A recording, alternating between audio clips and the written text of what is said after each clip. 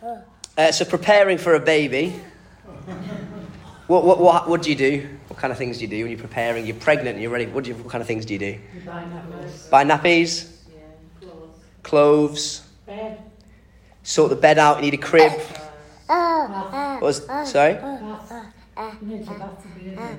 You need to get ready for the bath. So you need to, before it comes, though, you need to get all the bath stuff. Probably get some bath toys, don't you? Yeah. Decide on the name. Decide on a name. Yeah. If you know the sex of the child. Yeah. Some people leave it a long time, don't they? No, I think my doctor. You want it nice, right? And there's like actually a biological thing in the pregnant mother where they sort out things called nesting. Nesting.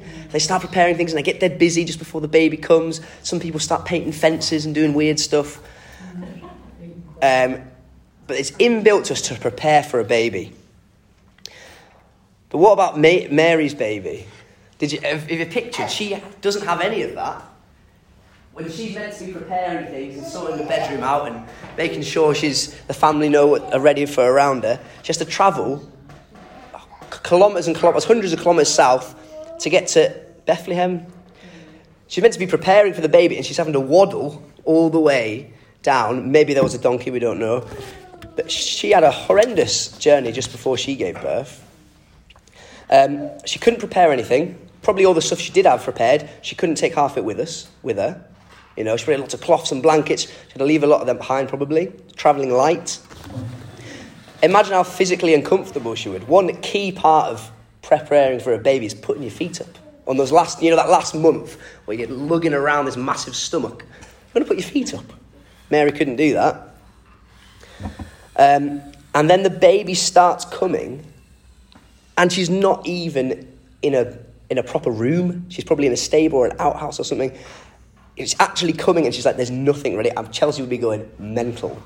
She was going mental because we might not have got the baby's room painted. But she'd been spare because the baby's coming and she's in this state. So imagine her emotions. Imagine how stressed she would be.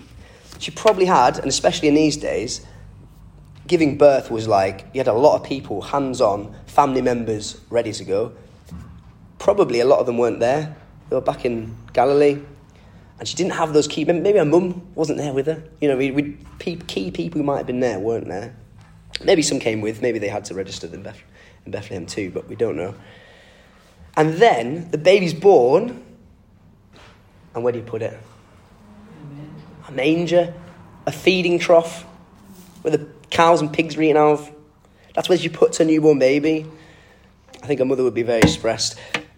And the birth wasn't particularly special. If anything, it was, the poor people's birth. It was the people that were, on the edge of society who were probably going to be, that child might not live in these days. They were born in a stable, not in a home. And I bet Mary's thought, she'd been prophesied all these great things by the angel, and in these circumstances, is God really in this? If God's ordaining this, why is this happening like this? And even as we read the story, we're thinking, this is really odd. Really odd. The Son of God's been born, the Saviour of the world, and yet Mary's in this horrible state, the baby's in this horrible state. What is going on? It's not this cute and cuddly, warm idea that we see on the nativity card. It's actually quite a horrible situation. And then the shepherds arrived. Mary's thinking all these things, and the shepherds walk in the door. And they come in and say, we've seen the angels. We've had a vision of angels, and they've appeared in the sky, and they've sung glory to God in the highest. And they said the Saviour was born, the Messiah was going to be born, the Lord was going to be born, and they told us to look out for something. Mary thinks, what did they tell you to look out for? That the baby would be in a trough. That's the thing that signifies that this is the Saviour of the world. It's the trough. The trough is the key thing that the angels in the story that was just read, that's what the angels tell them to look out for. Look for the baby in a manger, in a trough. That's the sign that the Saviour of the world is here. What? That's mental. But for Mary, with all the stress and the worry and that question, is God really in this? I bet she was totally reassured at that point. God is saying, no. I have chosen I have ordained that God the Son will be born in a dirty, smelly manger. This is not my plans failing, but my plans coming together. This horrendous beginning is actually my perfect plan. And he almost has to affirm that to everybody present because it seems mental. And so in this story, we see the mighty hand of God, of the God of the universe, pulling the strings of human history. So we get real, if you've read the book of Esther, it's this story that God's not mentioning, but clearly God is pulling the strings of the biggest empire at the time, of King Xerxes and all these things. God is in control of history. And here it's a similar idea. I've got my phone. Right. So there's a Micah verse, which I was meant to read out at the end, I forgot. Before we started eating. I was too keen to eat, that was the problem. Micah chapter 3, I think.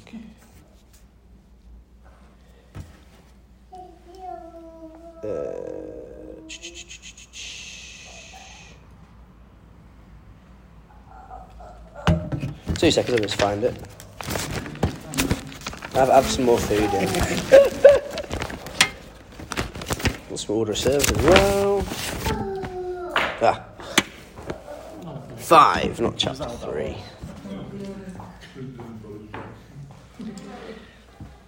So, in Micah, hundreds of years before, it had been said, Bethlehem, you are small among the clans of Judah, but one will come from you to be ruler over Israel for me. His origin is from antiquity, from ancient times. So that some super old guy from history is going to be born in Bethlehem. And so, but God has ordained that Mary should give birth to him who lives in Galilee. So as you read that first story, you're probably thinking, I know that Bethlehem prophecy. I know the Saviour's to be born there. How's this going to work? She's miles away. And God, to make this happen, gets the most powerful person in the world, Caesar Augustus, to ordain a census so that family has to travel to Bethlehem. So he pulls the strings to have the Son of God born according to prophecy. And so that really shows his power over the earthly beings, his power to ordain things. And then also in the passage is his power over the heavenly beings. We have the angels burst on the scene to the shepherds, one at first, telling him about the Saviour born. And then the sky fills with angels and they sing glory to God in the highest, or say it. There's no question of God's power in the story. He's over the heavenly beings, he's over the earthly beings, and he's all ordaining it. And what's the point of all this? What is he ordaining with all this power? That God the Son would be born in a trough in Bethlehem, which is weird. So this story really is quite a powerful juxtaposition. I wonder how many people know what juxtaposition means. I won't get a show of hands. Maybe not many. But juxtaposition is like two things put next to each other that are really different, and you can see the contrast. So it'd be like taking the Mona Lisa out of the Louvre in Paris and sticking it on like the Berlin Wall next to some graffiti. You see this brilliant masterpiece, and that art next to the art of rebellion and Berlin Wall and whatever all that means. And the contrast of the two next to each other gets highlighted. Or maybe you have like a male power lifter, the big fat guys who lift up the heavy weights in the Olympics, next to like the female rhythm gymnast. Yeah, did you point to me that I'm the big... Yeah. I meant next to you. Oh, next to me, yeah, that would work too. But you can see two athletes at the top of their level, but they can see the contrast in body types and differences. So that's a juxtaposition. And our story is a massive juxtaposition. And it all highlights the contrast. So the angels, imagine the scene lighting up the sky. And it's not just pretty angels, nice. It's scary angels. They're frightened. It's earth-rippingly terrifying. The heavenly realm is mixing with the earthly realm. Shatteringly loud voices, no doubt. Otherworldliness. Think of alien encounters on films. This is happening, and like an organ in a cathedral, they're praising God, blasting it out. And then the angels leave, and you have this quick change, and it's dark again. And the shepherds are left, just shepherds. They go, oh, we better see what they were on about. And they walk over and they find the baby in the manger. And it's this incredible momentous occasion that the Messiah is being born. It is the biggest thing in the world. It's the angels ripping apart the heavens and singing to God. And then we're suddenly in a stable with a mother who's probably still bleeding and a baby in a trough. It's huge juxtaposition. You couldn't get two more contrasting things right next to each other in one story. And why has he done this? Why has Luke done this in the story? Why has God done this? It's because he's highlighting the contrast, like with the Louvre and the Mona Lisa and the Berlin Wall. He's highlighting how different these things are. He's highlighting the importance of what's happening and the method that he's doing it, the strange method that he's doing. He's highlighting that by having the two things next to each other. And it's mental. The sign of the Saviour being born into the world is that God himself was born in a trough. You'd expect thunder piercing through the clouds, smoke and earthquakes and mountains ripping in two. That's how it often was in the other faiths, isn't it? When something massive happens, Hercules comes to. There's big things happening. But the sign, verse 12, was a baby born to poor parents, not even in a house, placed in a feeding trough. Okay, so why? Last week we looked at that big hype, didn't we? Growing and growing and growing throughout the whole Bible of this Saviour coming, the serpent crusher's coming. And it's all happening, all the hype's been building. And now the small boy's been born in a trough to insignificant parents. What's going on? Why do this? Why is this happening? 2 Corinthians 8 verse 9 and others tell us, "For you know the grace of our Lord Jesus Christ, though he was rich in heaven with God, eternal joy, though he was rich, for your sake he became poor, so that by his poverty, him in the manger with Mary and Joseph, so that by his poverty you might become rich." The Lord Jesus gave up the heavenly glories to make us rich, to bring us salvation. It doesn't matter how many, you know this, iPhones, houses, friends. When we die, we have nothing left. So your family have to sort through your stuff, don't they? It all goes, half it goes in the bin, at least. When we die, we have nothing. But Jesus, realizing this, though he was rich in all things, for our sake he became poor. God is highlighting the poverty of this situation, the poorness of God, the fragile state he's taking. And he does this so that we might become rich. The God of eternal power and love and perfection stepped out from heaven and was born to make us rich while we were still sinners.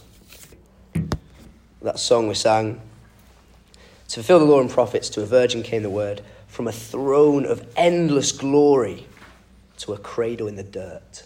That is exactly what we have, to a cradle in the dirt, from a throne of endless glory.